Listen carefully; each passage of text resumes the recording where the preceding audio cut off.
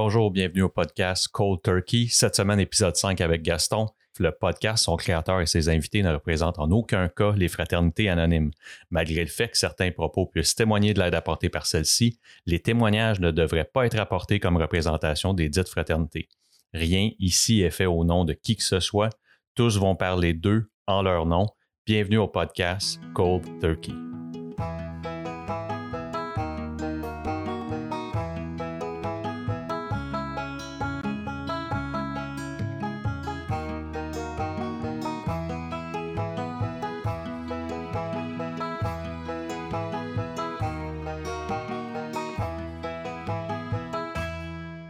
Salut Gaston. Bonjour, Alain. Salut, ça va bien? Ah oui, ça va, merci. Toi-même? Ben oui, ça va bien. Écoute, Gaston, on ne se voit pas de cachette, on se connaît depuis quelques années, même au-dessus de, ça va faire quasiment 13 ans qu'on se connaît. Je t'ai invité parce que je voulais savoir, tu viens d'où et tes premières expériences avec la consommation, ça date de quand puis ça arrive comment? Uh-huh.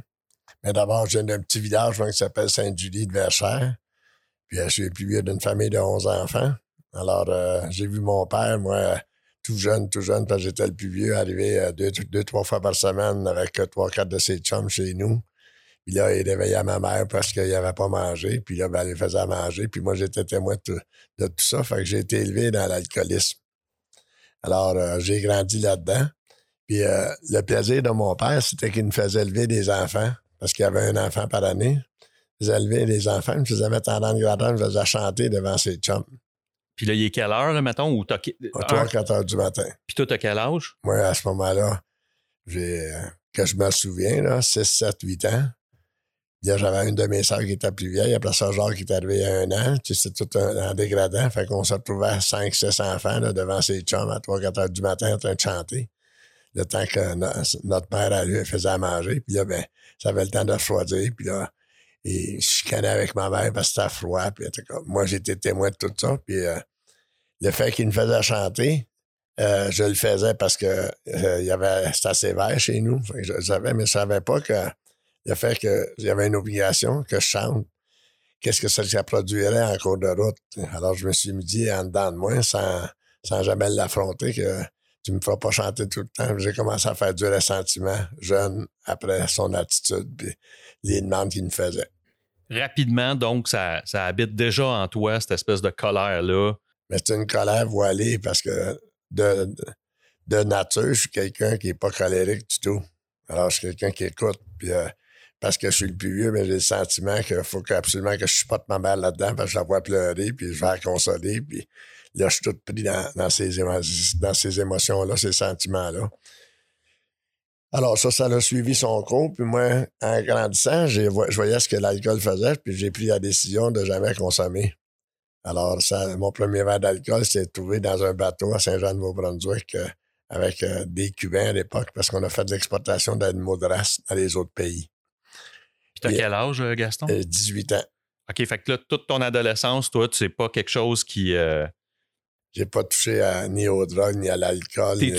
T'es-tu foncièrement contre ça à ce moment-là, dans ton adolescence? Parce que, je veux dire, tu dois côtoyer des gens qui consomment, qui boivent de l'alcool ou qui... Il y a un des frères de mon père qui était médecin, qui lui se retrouvait régulièrement chez nous, là, parce qu'il consommait avec lui. Puis là, ben, ça durait une journée, 2 jours, mais je voyais bien que c'est ce qui se passait, puis moi, je voulais pas devenir ça inconsciemment. Je savais pas que ça donnerait, mais je le voyais. Alors, j'avais pris la décision intérieurement que je ne ferais pas comme lui, puis c'est pas ça qui est arrivé. J'ai pris un premier verre d'alcool, puis quand tu n'y as jamais goûté, tu sais pas que ça goûte. Alors, c'était un rhum dans un bateau. J'en ai pris un autre, j'étais un chauffeur de van à l'époque. Je suis parti de Saint-Jean-de-Nouveau-Brunswick, j'ai descendu à Sainte-Julie, puis si on m'avait dit que 20 ans plus tard, c'est-à-dire 15 ans plus tard, je me retrouvais avec un problème d'alcool moi-même, puis de drogue assez forte, là. Jamais j'aurais pensé ça.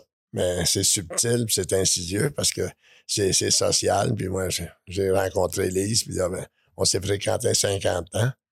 Puis je reviens à ce moment-là, mettons, sur le bateau. Qu'est-ce qui fait que tu acceptes ce verre d'alcool-là? Parce que précédemment à ça, tu devais les refuser parce qu'on devait t'offrir, mettons, une bière ou un verre de boisson. Qu'est-ce qui fait? Je me rappelle pas d'en avoir refusé, qu'on m'avait offert. OK. Mais là, parce que c'était impressionnant, c'est un capitaine de bateau. Festif aussi. Alors, c'est lui qui me l'a offert, le verre de rhum. Puis là, comme ça, j'ai accepté. Je n'ai pris un, je n'ai pris deux, puis je suis reparti, moi, pour Sainte-Julie. Puis jamais j'aurais pensé que... Puis donc, tu n'étais pas en état d'ébriété, donc cette fois-là, tu n'as pas vécu l'ivresse ou... Non. T'as-tu... La porte était ouverte. Oui, il y a une brèche qui était faite. Ouais. T'as-tu senti... Fait que, tu sais, il y en a qui vont décrire, mettons, là, la chaleur, puis ça l'assouplissait. Dès le premier verre, là, il sentait quelque chose. Tout ça, t'as pas senti ça pantoute. Je sais pas, tu sais, moi aussi, j'en entends des gens qui ont cette impression-là. Puis moi, ben, j'ai bien de la misère à croire ça. OK. J'ai bien de la misère à croire qu'il y a cette chaleur-là. Puis ça prend tout de même un petit peu de temps avec qu'on ressente l'effet de l'alcool. J'ai appris ça avec les années. Là.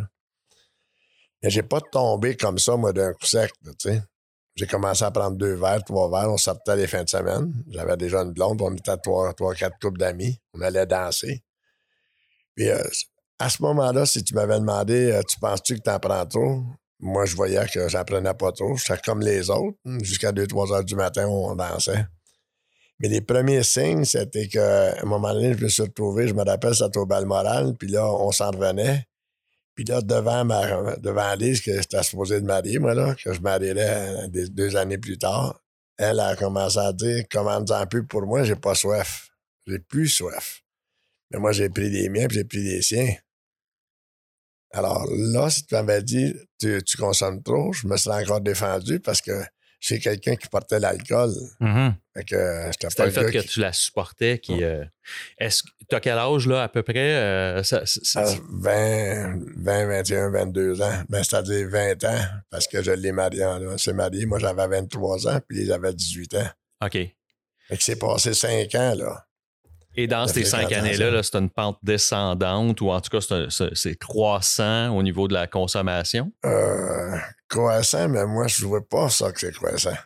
Oui, c'est là. Parce que je me trouve normal, puis je fonctionne. Moi, j'ai jamais manqué une journée de travail, je sais pas c'est quoi. T'en as-tu qui te suivent? T'sais, ça aussi, c'est une autre affaire, j'entends. T'sais, ils vont dire, ben, je côtoyais des gens qui me suivaient. T'sais, moi, oui, je supportais, mais je consommais pas plus qu'un autre ou un autre. Là. J'aurais dû m'apercevoir que je collais au bar plus longtemps que les autres.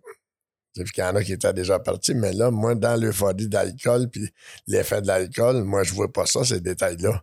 Mm-hmm. Je suis le dernier à partir, là, tout le temps. Déjà? Déjà. Ouais. Je suis le dernier à partir du bar. J'ai soif. J'ai soif, fait que je bois. Puis à l'époque, je buvais seulement du rum and coke. Puis un soir, j'avais été vraiment malade, là, dans les 5 toilettes, là. Puis là, je m'en allais chez nous. Si tu viens d'être malade, là, tu veux pas rester là, je m'en vais chez nous. Mais en passant derrière le bar, il y a un de mes amis, Benoît. Et lui, tu viens d'être malade, mon cochon. Je me suis rassis, puis j'ai continué à boire. Mais là, j'avais entendu, il m'a dit, c'est parce que dans le coke, du colorant, c'est ça qui te rend malade, bois de la boisson blanche. Alors, j'ai switché du rhum au Beefeater double avec Better Lemon. À ce moment-là, quand tu commandes un double, c'est parce qu'il y a un problème. Mais moi, je ne le savais pas, ça. Déjà, c'est installé, cette maladie-là. Puis, cette passation-là d'une boisson à une autre, ça se fait presque naturellement aussi. Là. Tu raisonnes en disant, ben ouais, le coke, c'est plein de sucre, puis c'est ça qui doit me virer l'estomac à l'envers, là, forcément. Il est arrivé des drogues. Moi, j'ai commencé à faire l'exportation d'animaux. Là, j'ai appris d'espagnol, puis j'ai appris d'anglais. Je me suis mis à voyager un petit peu partout à travers le monde. Puis là, ben, c'est le jet set, puis la grosse vie. Puis, fait que les premières expériences avec les drogues, c'est un, quelle drogue, et deux, c'est ça a commencé avec le pot, après ça, le speed, après ça, l'ecstasy, après ça. Ça a continué. Ça a commencé à continuer à augmenter de la cocaïne. Puis me retrouver la dernière année et demie avec une scène dans le bras pendant 1 an et demi de temps. Là, je savais que j'étais pris avec quelque chose que je n'étais pas capable de contrôler puis je n'étais pas capable d'arrêter. Je le savais, mais ça m'a pris 1 an et demi. Puis je prenais la décision pendant cet un an et demi-là là, de changer de substance, de passer d'une substance à l'autre. Ça doit être à cause de ça. Ça doit être ça qui produit ça. Puis là, j'étais embarqué dans la roue qu'on appelle, là, que je n'étais pas capable de me sortir. Je reviens à ta première expérience du Beefeater, là, où tu transfères du rhum et coke à du Beefeater Better Lemon. Ça va... Est-ce que c'est encore un progrès lent? C'est-à-dire, est-ce que ça accélère d'un coup? Parce que là, tu as 21, 22 ans, tu vas prendre la décision d'arrêter ça, ou en tout cas, tu vas arriver à ton breaking point à quel âge? À 30 ans. À 30 ans. Fait que là, il y a 9 ans qui séparent ça. Donc, tu sais, fait que là, on passe de ta première expérience de « Ah, ça doit être à cause de ça, c'est certainement pas parce que j'ai un problème ». Et là, ça commence à croître, ça, justement, la croissance de ça, ça va comment? La croissance, ben c'est parce que c'est subtil. Je me rends pas compte qu'il y a une croissance comme ça. Je me rends pas compte tout de suite. C'était juste la dernière année et demie, moi, que j'ai vraiment vu quand les drogues fortes sont arrivées, que là, j'étais pris dans un engrenage que je ne pouvais pas me sortir. Puis la seule façon d'être capable de fonctionner, c'est de continuer à consommer, parce que quand je consommais, j'étais capable de fonctionner. Sans ça, quand il y avait ce manque-là de substance, ben là, il me manquait quelque chose. Fait que là, ben, j'avais recours tout de suite à la seringue puis l'injection. Puis... Fait que à partir de l'alcool, là, tu disais que dans le contexte du travail, tu as les premiers contacts avec les premières drogues, les autres drogues.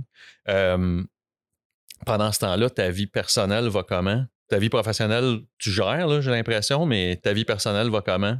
Mais c'est juste la dernière année et demie que Lise a commencé à s'apercevoir, parce que moi, j'étais un buveur de nuit, j'étais un consommateur de nuit. Oh, OK, fait qu'elle a pas su. Elle voyait qu'il y avait quelque chose, mais la dernière année et demie, là, elle a commencé à dire « T'es donc bien malade. Maudit que t'es malade. » Alors, plus elle me traitait de malade, plus je me défendais, puis plus ça me blessait, parce que moi, je trouvais que c'était elle qui était malade, qui était tout le temps sur mon dos. Alors, pour calmer ça, ben, c'était les substances qui calmaient ça. J'allais ajouter ça. Puis il y a eu une première tentative de suicide, 2 ans que j'arrête de consommer, causée par un événement bien précis que je vais toujours me souvenir. Je suis en train de prendre mon bain avec les 2 plus vieux. Puis là, Daniel, il me touche au pénis, je commence à avoir un semblant d'érection. Puis là, le film dans ma tête part. Puis je suis pas capable de dire ça à personne, mais moi, je le vis. C'est un écœurant. Tu m'as dit où c'était rendu, ça a-tu du bon sens? Alors, j'ai gardé ça dans moi. Puis là, je me suis commencé à traiter d'écœurant, puis de pédophile, puis de tous les noms de la morale. Puis parce que j'ai pas été capable de parler. Et aujourd'hui, je peux en parler ouvertement. Puis moi, je sais que c'est pas pour ça que c'est une maladie.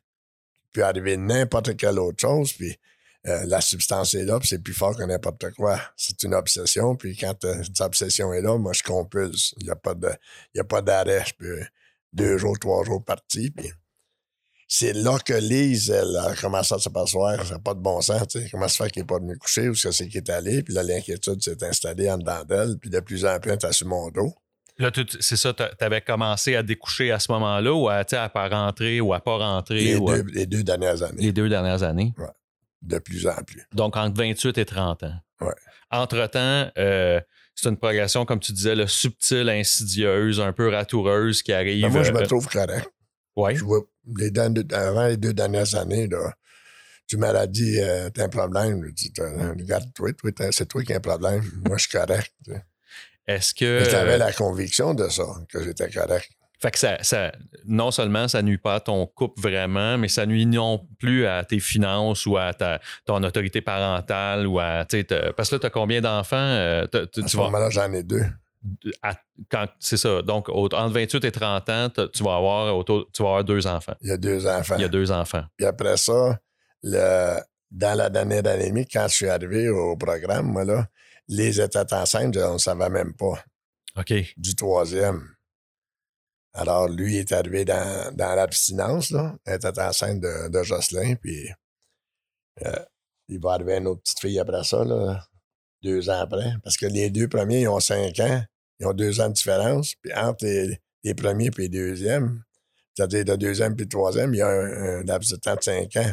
Puis entre Jocelyn et Gina, il y a encore 2 ans. Il y a 2 ans entre les 2 premiers, 2 ans entre les 2 derniers, mais il y a un laps de temps de 5 ans où ça, c'est qu'il n'y a pas d'enfant. Fait que, Puis il n'y a pas d'enfant d'après toi parce que t'es. on avait choisi ça. Ouais. On avait choisi ça.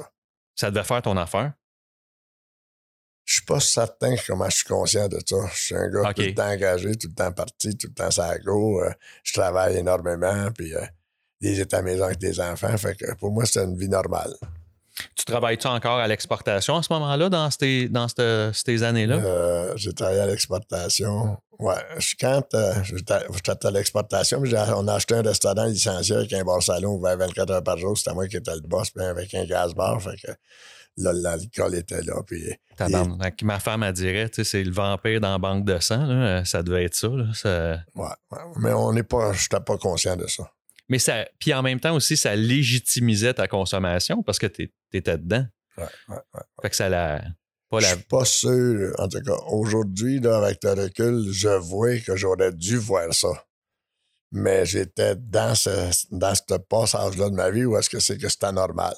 Oui, puis la question que j'allais te poser, c'est-tu la fibre entrepreneur qui t'a fait acheter le resto-bar ou c'est ton alcoolique en toi? Moi, c'est difficile à comment c'est arrivé, là, puis pourquoi je me suis allé là-dedans.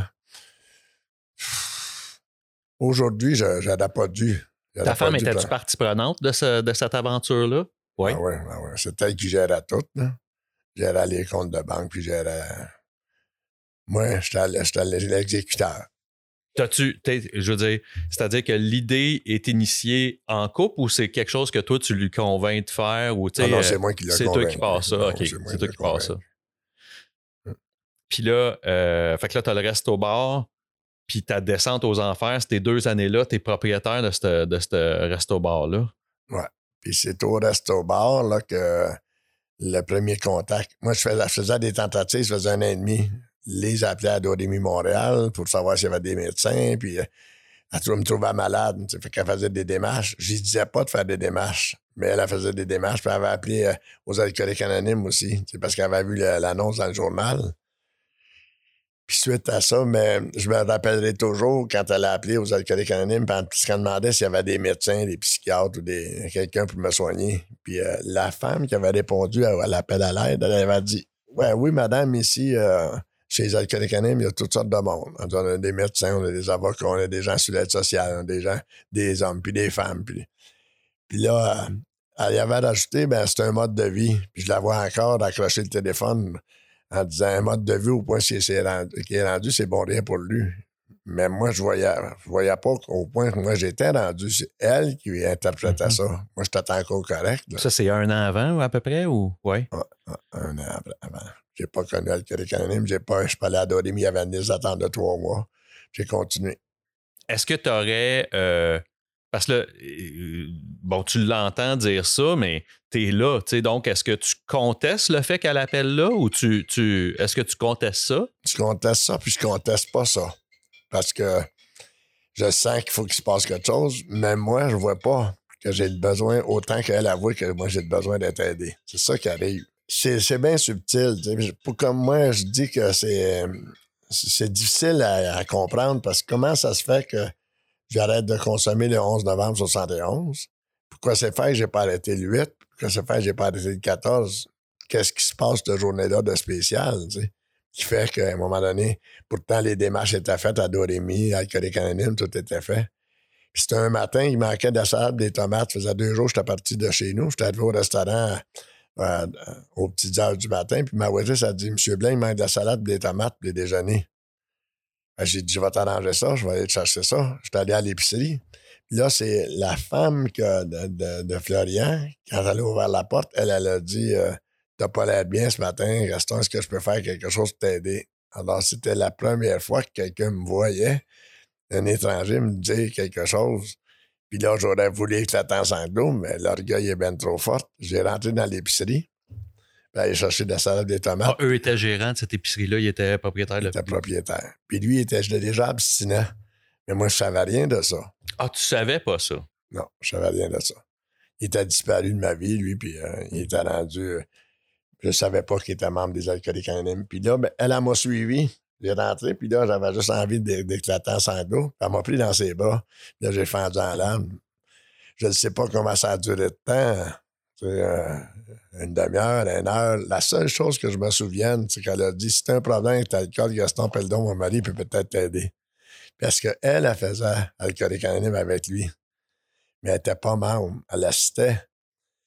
Alors, quand je suis venu pour prendre la porte, là, c'est ça qu'elle m'a dit, appelle donc mon mari, peut peut-être t'aider. Puis là, je l'ai appelé dans Wow, mais l'après-midi. là, si tu l'as appelé, c'est que vraiment, tu avais abdiqué, là, les genoux, tu avais plié pour vrai ou.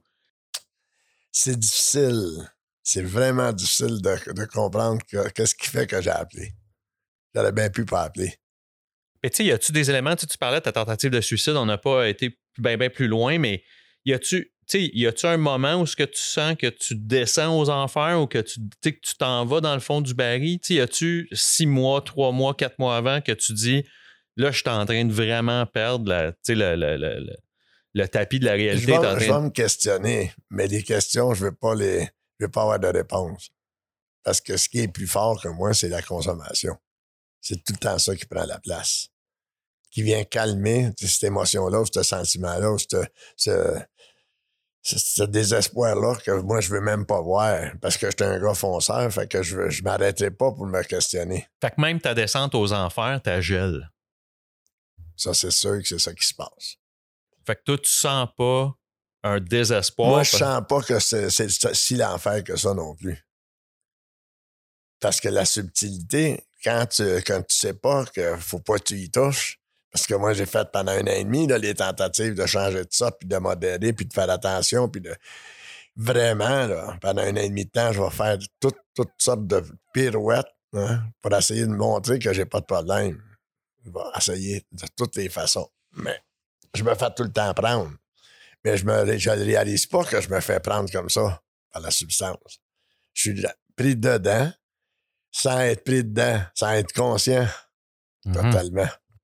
Est-ce que donc tu sais c'est une particularité parce que moi j'entends des gens, même moi j'ai vécu une fin du désespoir, être désemparé devant ma consommation.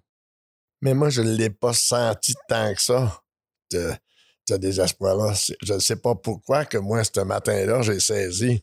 Puis que t'as fendu. Ben j'ai fendu. C'est difficile à imaginer que j'ai fendu. J'ai fendu en larmes là, mais après ça, je me suis repris en main.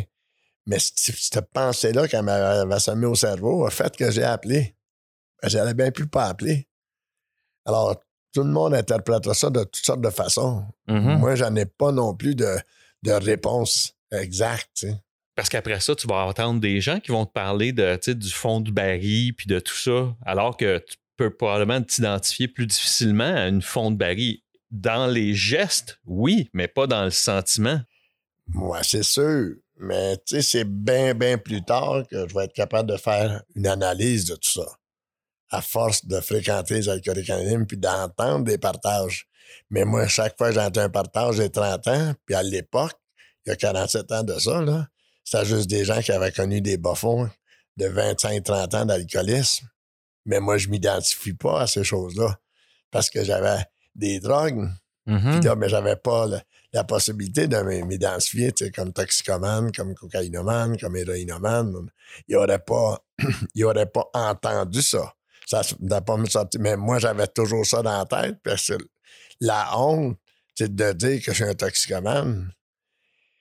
Parce que le mot toxicomane, le mot cocaïnomane, le mot alcoolique, là, on pense que c'est facile à avaler et à digérer, mais c'est pas vrai, ça. Est-ce que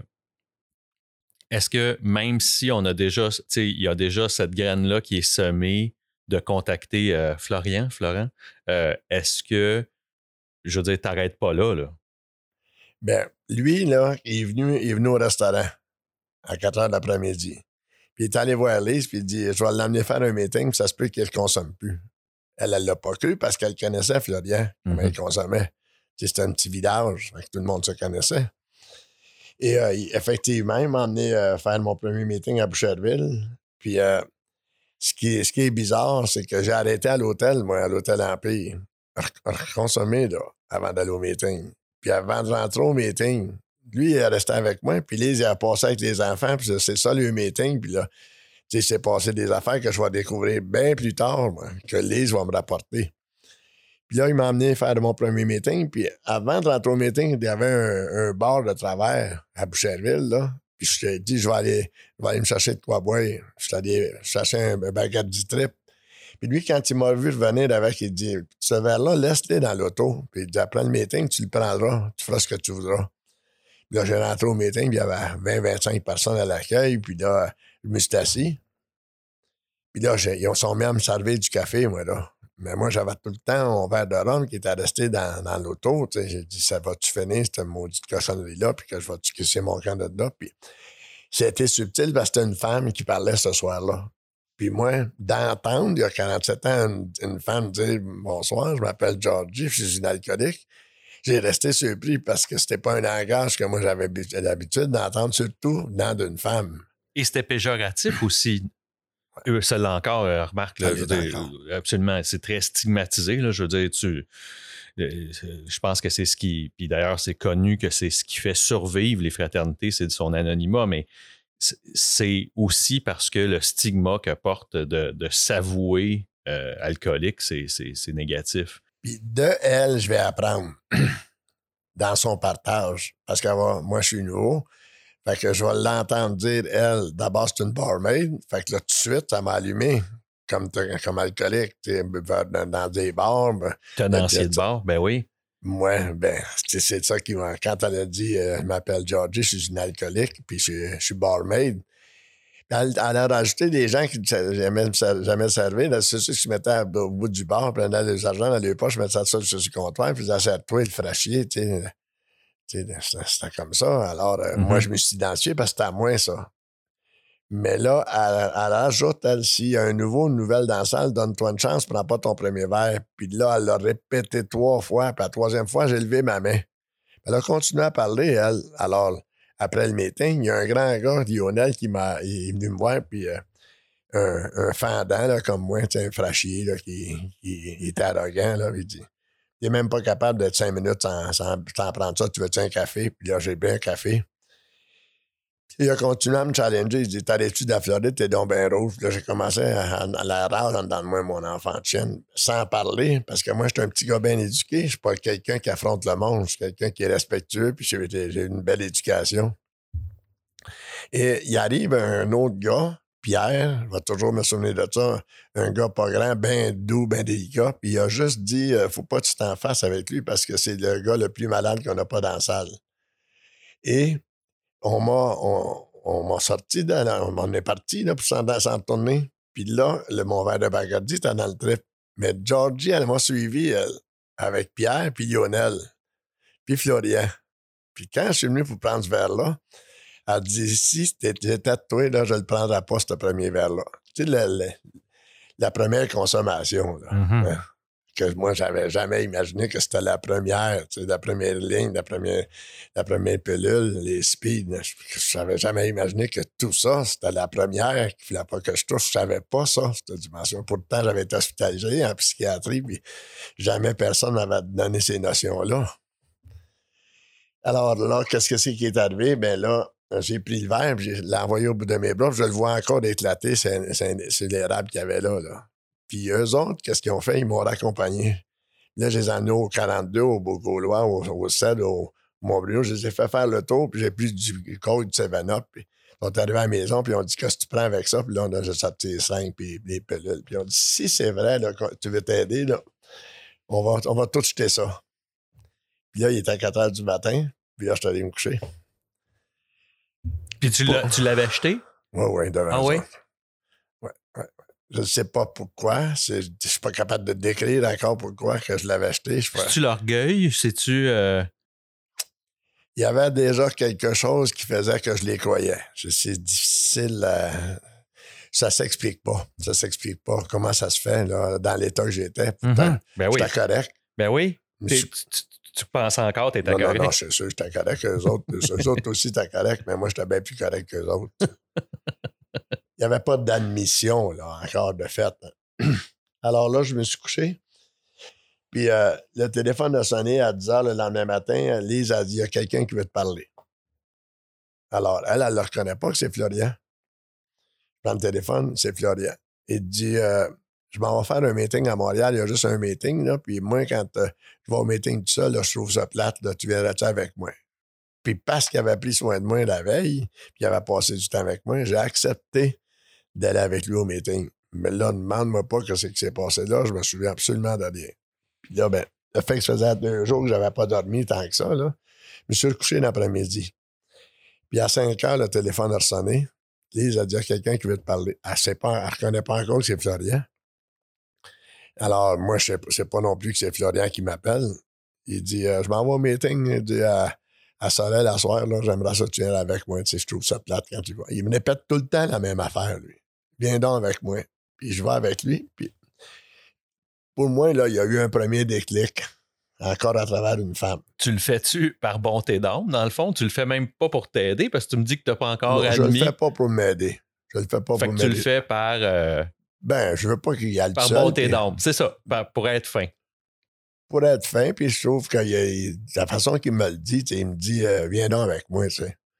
Je vais y aller avec lui pour lui faire plaisir. C'est pour lui faire plaisir. Okay. Je vais arriver au meeting à Sorel, puis il y a Rosange puis Fernand qui sont là.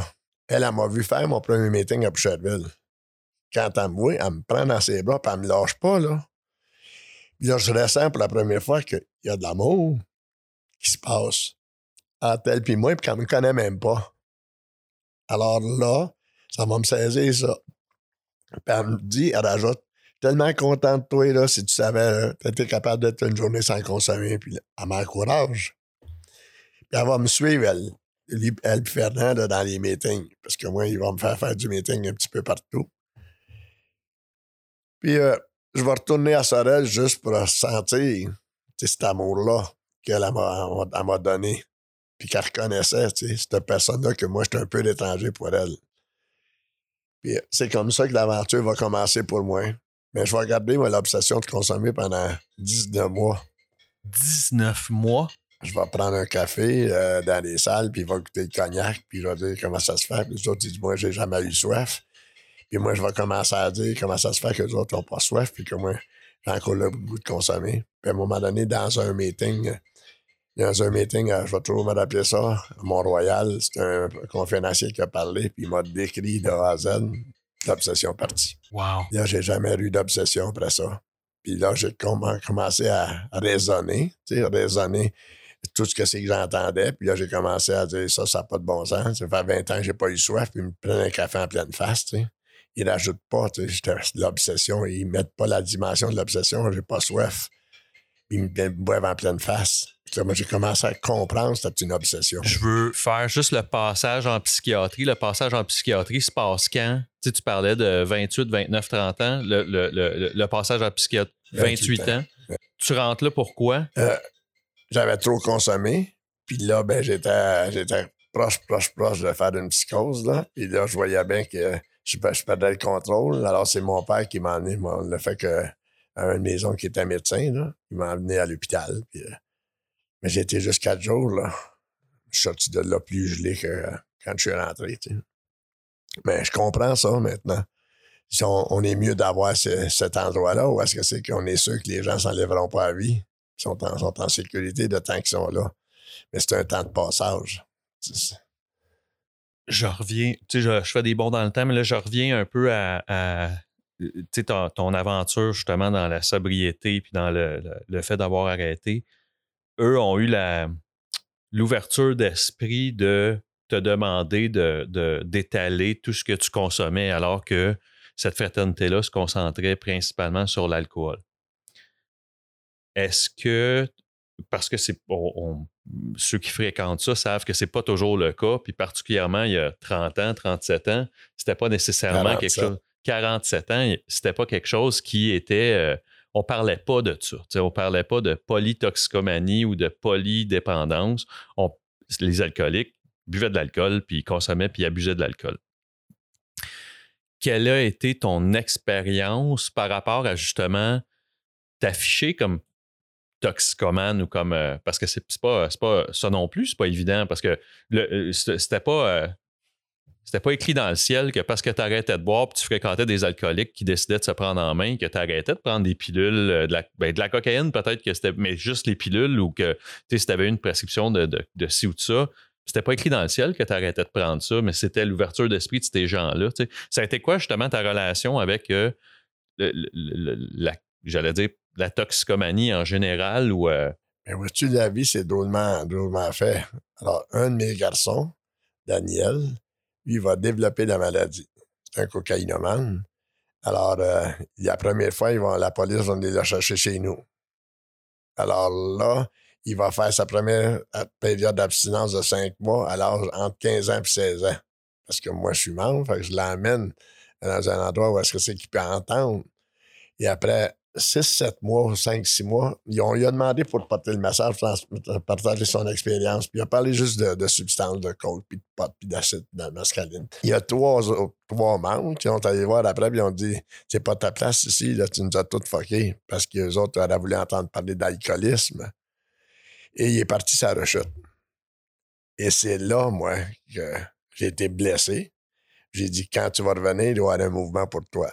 Fait qu'on a fait une première approche, 7-8 membres. Le premier groupe au Québec, ça s'appelait Toxicomane Anonyme à Blainville, qui a fait pendant 9 mois de temps.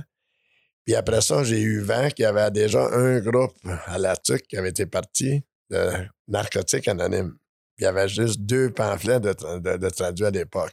Fait qu'on s'est retrouvés 7 membres, blessés parce que mon gars était parti à la chute. Alors, c'est là qu'on a ouvert le premier groupe à la Trois-Heures de Narcotiques Anonymes. Et là, j'ai pu commencer à parler des substances, autres que l'alcool. Après, quoi, tu disais 15-16 ans? Puis avant ça, c'est quoi? C'était presque tabou? Ah non, on parlait pas de ça. On parlait pas de ça. On parlait pas de ça. Fait qu'il fallait que toi, tu fasses le chemin dans ta tête naturellement de quand tu parlais ou tu témoignais de ton expérience avec l'alcool, tu fasses le chemin dans ta tête du bagage de substances qui t'intoxiquaient. Et lui, il n'a pas été capable d'adhérer à Narcotiques Anonymes. Il a fait plus d'alcooliques anonymes, mais moi, je me suis pas occupé de mon garçon. Je l'ai passé à des membres parce que moi, je voulais rester le père. J'avais compris ça, qu'il ne deviendra pas mon ami, mon garçon. Il avait juste à s'en faire des amis. Mm-hmm. Moi, je voulais continuer à jouer mon rôle de père, mais de membre, pas par rapport à lui. Moi, je ferais ma vie d'établissement, puis lui ferait la sienne. Fait que je les présentais à des membres. Puis c'était pas suffisant parce que 12 ans après, on a ouvert le premier groupe de cocaïnomanes anonymes au Québec. Là, j'ai pu parler de substances. Aujourd'hui, je remets en question beaucoup de choses, moi, par rapport à qu'est-ce que c'est qui est véhiculé. T'sais, on ne devrait pas parler. On ne veut pas savoir ce que vous consommez ni à quelle quantité ni qui vous en procurait, mais il m'arrive un nouveau dans les pattes. Moi, je suis impliqué par-dessus la tête depuis toujours. Oui, puis on va pouvoir en parler. Là. Je veux en parler avec toi de ça parce que ça a parti de loin, ça. Ton implication est partie de loin, Gaston. Mais de par nature, je suis un gars comme ça. Si j'embarque dans quelque chose puis j'y crois, mais je vais aller à fond. Mais aller à fond, c'est pas suffisant pour moi. Je veux aller à fond dans l'explication puis dans la compréhension de tout ça pour pas acheter toutes sortes de choses qui sont véhiculées qui, pour moi, n'ont pas de sens. Qu'on enregistre dans le cerveau de ceux qui arrivent, puis à un moment donné, ils sont obligés de défaire ça. Mais oui. Puis c'est le collectif, à un moment donné, qui transporte puis qui véhicule ces idées-là. Pour moi, je fais vraiment une nuance maintenant. Je te dis de maintenant, mettons depuis 10 ans. Et concrètement, depuis 10 ans. C'est que quand chez Narcotiques Anonymes, on dit, je m'appelle Gaston, je suis un dépendant. On n'associe pas assez le mot dépendant aux drogues. Et dans la définition de la maladie, l'alcoolique anonyme dit que c'est une allergie physique à l'alcool doublée d'une obsession mentale. Mais dans toutes les recherches qui continuent à se produire, vraiment les recherches, on approfondit, puis là, on émet d'autres réponses. Alors, Narcotiques Anonymes dit ce qui nous rend dépendants, c'est pas les drogues, c'est pas notre comportement. Mais les gens n'entendent pas ça. Alors, on véhicule, mais là, je suis dans mes comportements. Ce qui nous rend dépendants, c'est pas les drogues, c'est pas notre comportement, c'est la maladie de la dépendance. Mais là, il rajoute quelque chose de bien précis. Il y a quelque chose en nous qui fait que nous sommes incapables de contrôler l'usage des drogues. pas de la dépendance affective, pas du jeu, des drogues. Alors, souvent, ce que je suis confronté, c'est qu'il y a des gens qui se disent dépendants, mais qui ne voudront pas parler des substances. Alors, ils sont dans les groupes pour d'autres raisons que la dépendance aux drogues. Alors, ça vient mêler le langage, puis ça vient mêler la compréhension des gens. Mais ça, je peux te dire ça aujourd'hui. Mais si tu me demandes de te dire que ce que je suis en train de te dire là à 10 ans d'abstinence, j'ai un autre. Impossible. Impossible.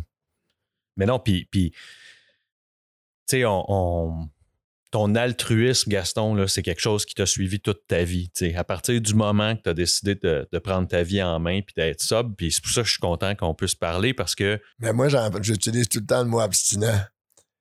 Je ne suis pas capable d'utiliser le mot sobre. Oui. Parce que la sobriété, c'est un juste équilibre en tout. Alors, ça voudrait dire que je serais capable de fumer mon petit joint à coke, de prendre un verre de vin de temps en temps, puis Alors, je suis abstinent des substances. Je suis pas sobre. Mm-hmm. Et donc, dans ton abstinence, l'altruisme, rapidement, ça a ressorti de toi. Ce qui fait que, je le sais parce que je te connais, mais t'aides l'autre naturellement. Comme tu le disais, tu es extrêmement impliqué à aider l'autre. Mais il y a un pourquoi, ça. C'est parce qu'il y a des résultats. Si les gens qui sont autour de moi, puis autour de moi, puis encore aujourd'hui, il n'y a pas de résultats, ils ne sont pas capables de devenir abstinents, c'est parce que je ne fais pas ce que j'ai à faire, je ne dis pas ce que je devrais dire. Alors, si les gens qui sont autour de moi, c'est parce que je parle de ce que je suis en train de parler là. Oui, en même temps, Gaston, tes premières expériences avec l'altruisme, tu avais très peu de temps d'abstinence. Ben, je suis un plus vieux de famille. Ça sort de là. Oui. Mais même dans ton travail, c'est parce que je le sais, là, c'est là que je veux t'amener, mais même dans ton travail, tu es un des premiers qui met en place un programme d'aide. Oui. Chez GM à Beaubriand. Tu sais, ça, même à ce moment-là, peut-être, tu n'avais certainement pas le même vocabulaire que tu as 47 ans plus tard, là, dans comment exprimer ou mettre en mots les issues de secours, disons, à quelqu'un qui vient te voir dans le programme d'aide à ce moment-là. Mais moi, j'ai tellement peu de temps quand j'allais chez GM, là, parce que j'ai été un bout de temps pas travailler, là, quand je suis devenu abstinent, là. Je cherchais de l'emploi, puis là, j'étais tout mêlé dans tout ça, tu sais. Parce que tu te débarrasses du commerce? Ben oui. Je me suis débarrassé du commerce, puis j'ai été un bout de temps, j'ai eu de la misère, là, financièrement, les premières années. Puis un avant-midi, j'avais été pour m'engager dans une cour d'école pour garder des enfants. Puis là, ils ne m'ont pas pris parce que je parlais trop la langue, puis là, j'étais trop smart pour eux autres. Fait qu'ils m'ont pas pris. Mais à la radio, ils ont dit on demande 700 employés chez GM. Il est arrivé un gars, Jacques Vandal, dans le stationnement, puis je pleurais. Parce que j'étais déçu, puis que ça fonctionnait pas, puis que je me rappelle que ma mère m'avait prêté de l'argent pour faire la commande, tu sais. Puis pourtant, je consomme plus, là. Tu sais. Et ils m'ont pas pris. Puis lui, il est arrivé au côté de moi, puis il pleurait, il dit qu'est-ce qu'il y a. Puis c'est là que j'entends à la radio. Chez GM, il demande 700 employés. Puis je me rappelle d'avoir dit à Jacques, si tu viens avec moi, je vais y aller. Puis si tu viens pas, j'y vais pas. Et j'ai été engagé. Et lui aussi a été engagé. J'ai trouvé sa ligne de montage à produire une porte là, du côté droit. Là, j'ai passé un auto à toutes les minutes et demie. Puis juste le poste à peu près à 10 pieds de moi, il y avait un grand gars, jeune, 18 ans, Yvon. Lui, j'ai bien vu qu'il avait un problème de consommation. Il rentre en retard, puis là, à un moment donné, il m'approche, puis il me dit t'as l'air bien, tu lis tout le temps. Ben, j'ai dit, moi, je vais voir des gens, là, j'aimerais ça que tu viennes avec moi. Tu vas aimer ça, ce monde-là. Je dis pas, moi, que je fais du meeting, tout ça. Alors, lui, il est venu faire le premier meeting, il est devenu abstinent automatiquement.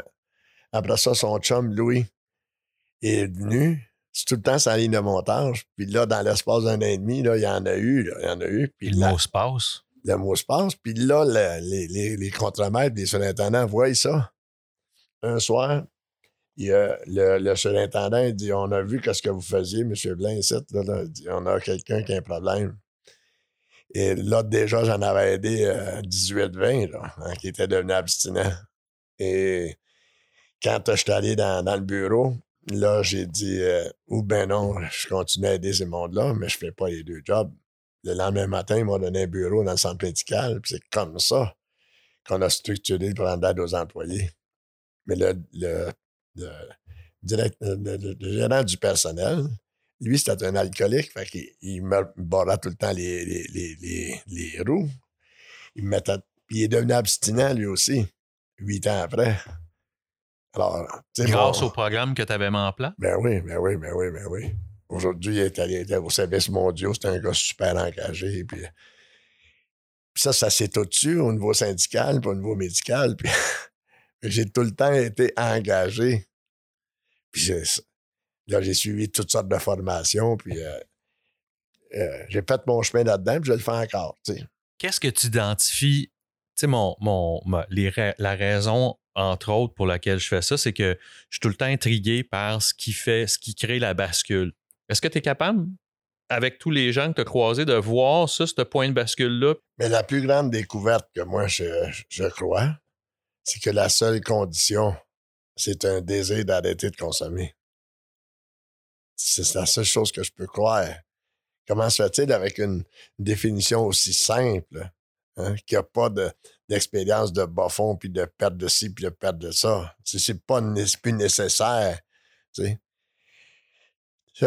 Chez Narcotique Anonyme, donc je parle toujours de cette évolution à partir de là, cette évolution, tu sais, dans la compréhension, puis la recherche, puis tous les questionnements à travers les services mondiaux, puis tu sais, tous vraiment les questionnements que les gens se sont faits, tu sais. Ils en sont arrivés, tu sais, à donner des définitions qui sont pour moi simples, mais qu'on met l'accent sur autre chose. Dans Narcotique Anonyme, ils vont te dire que le bas fond va arriver quand on va arrêter de le creuser.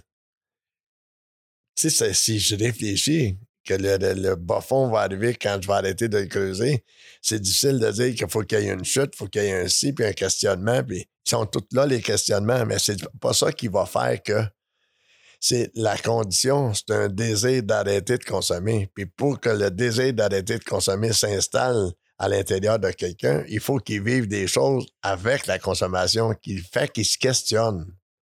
Et que là, le désir d'arrêter de consommer se structure en dedans.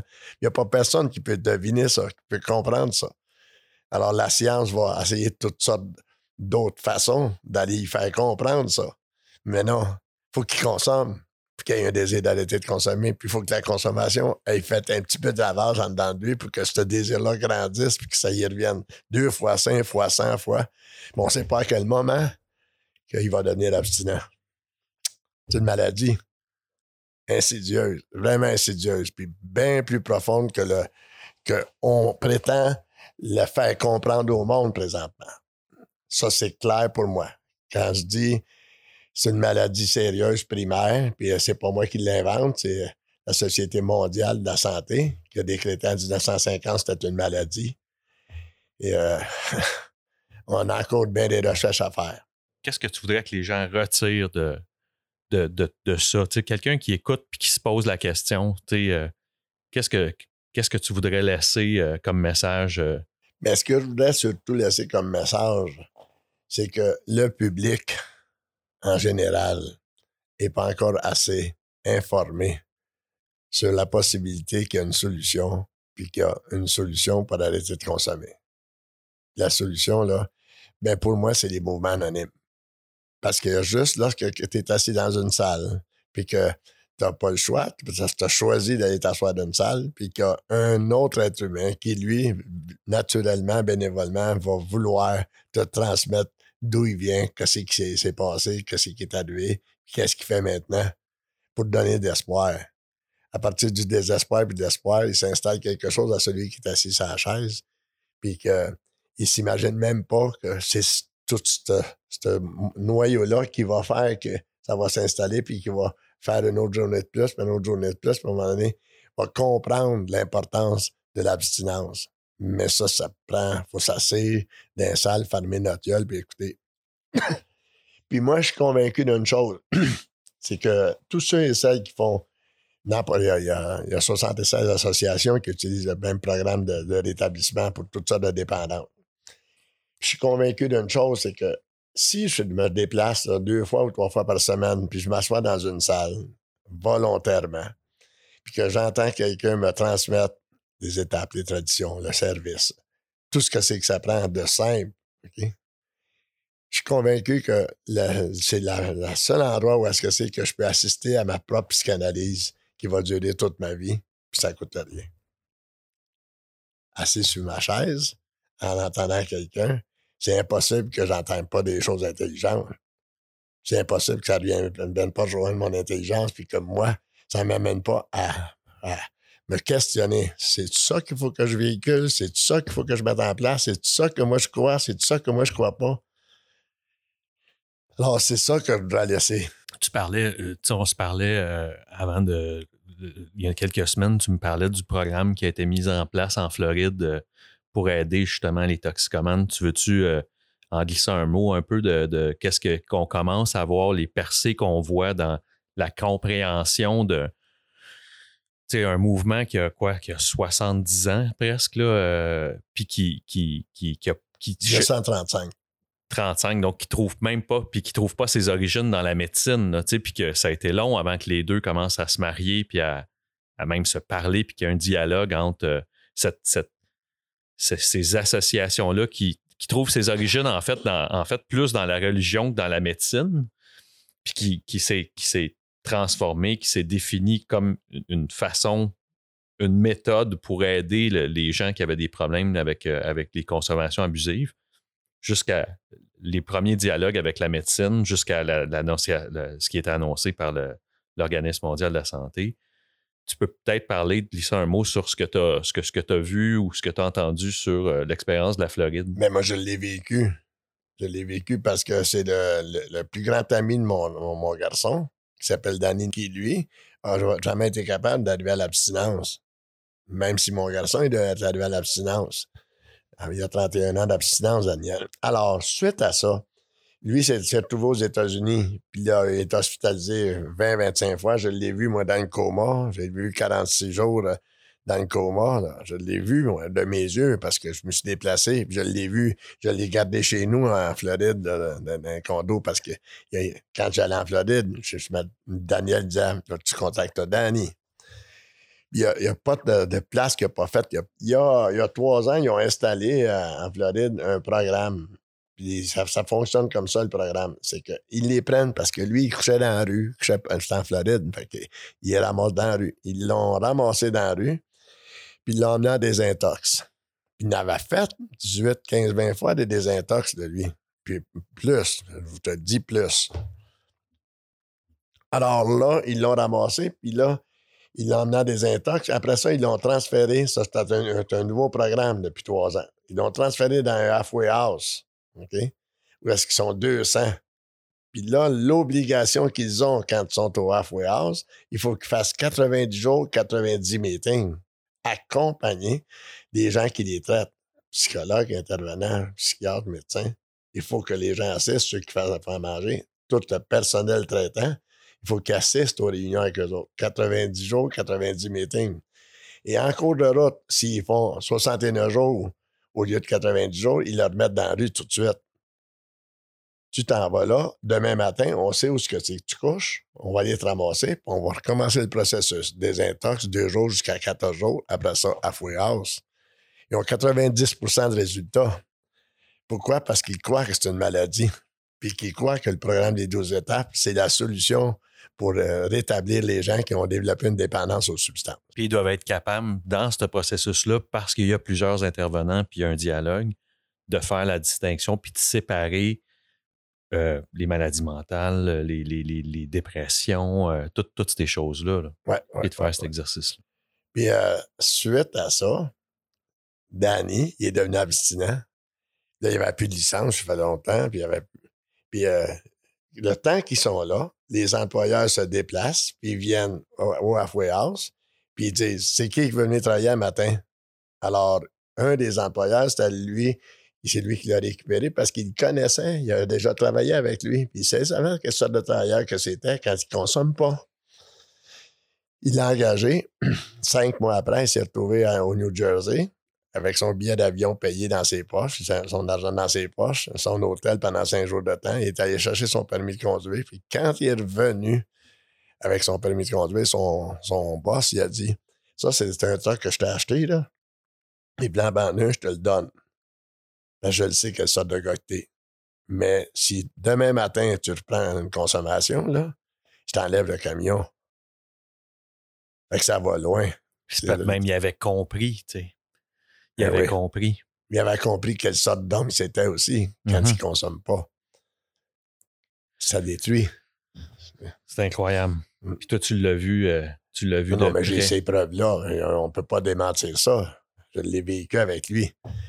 Puis mon garçon a toujours, durant ces 30 ans-là, quand Danny l'appelait, il envoyait 20$, il envoyait 100$ pour qu'il mange. Puis il a tout le temps gardé contact avec ça, avec lui.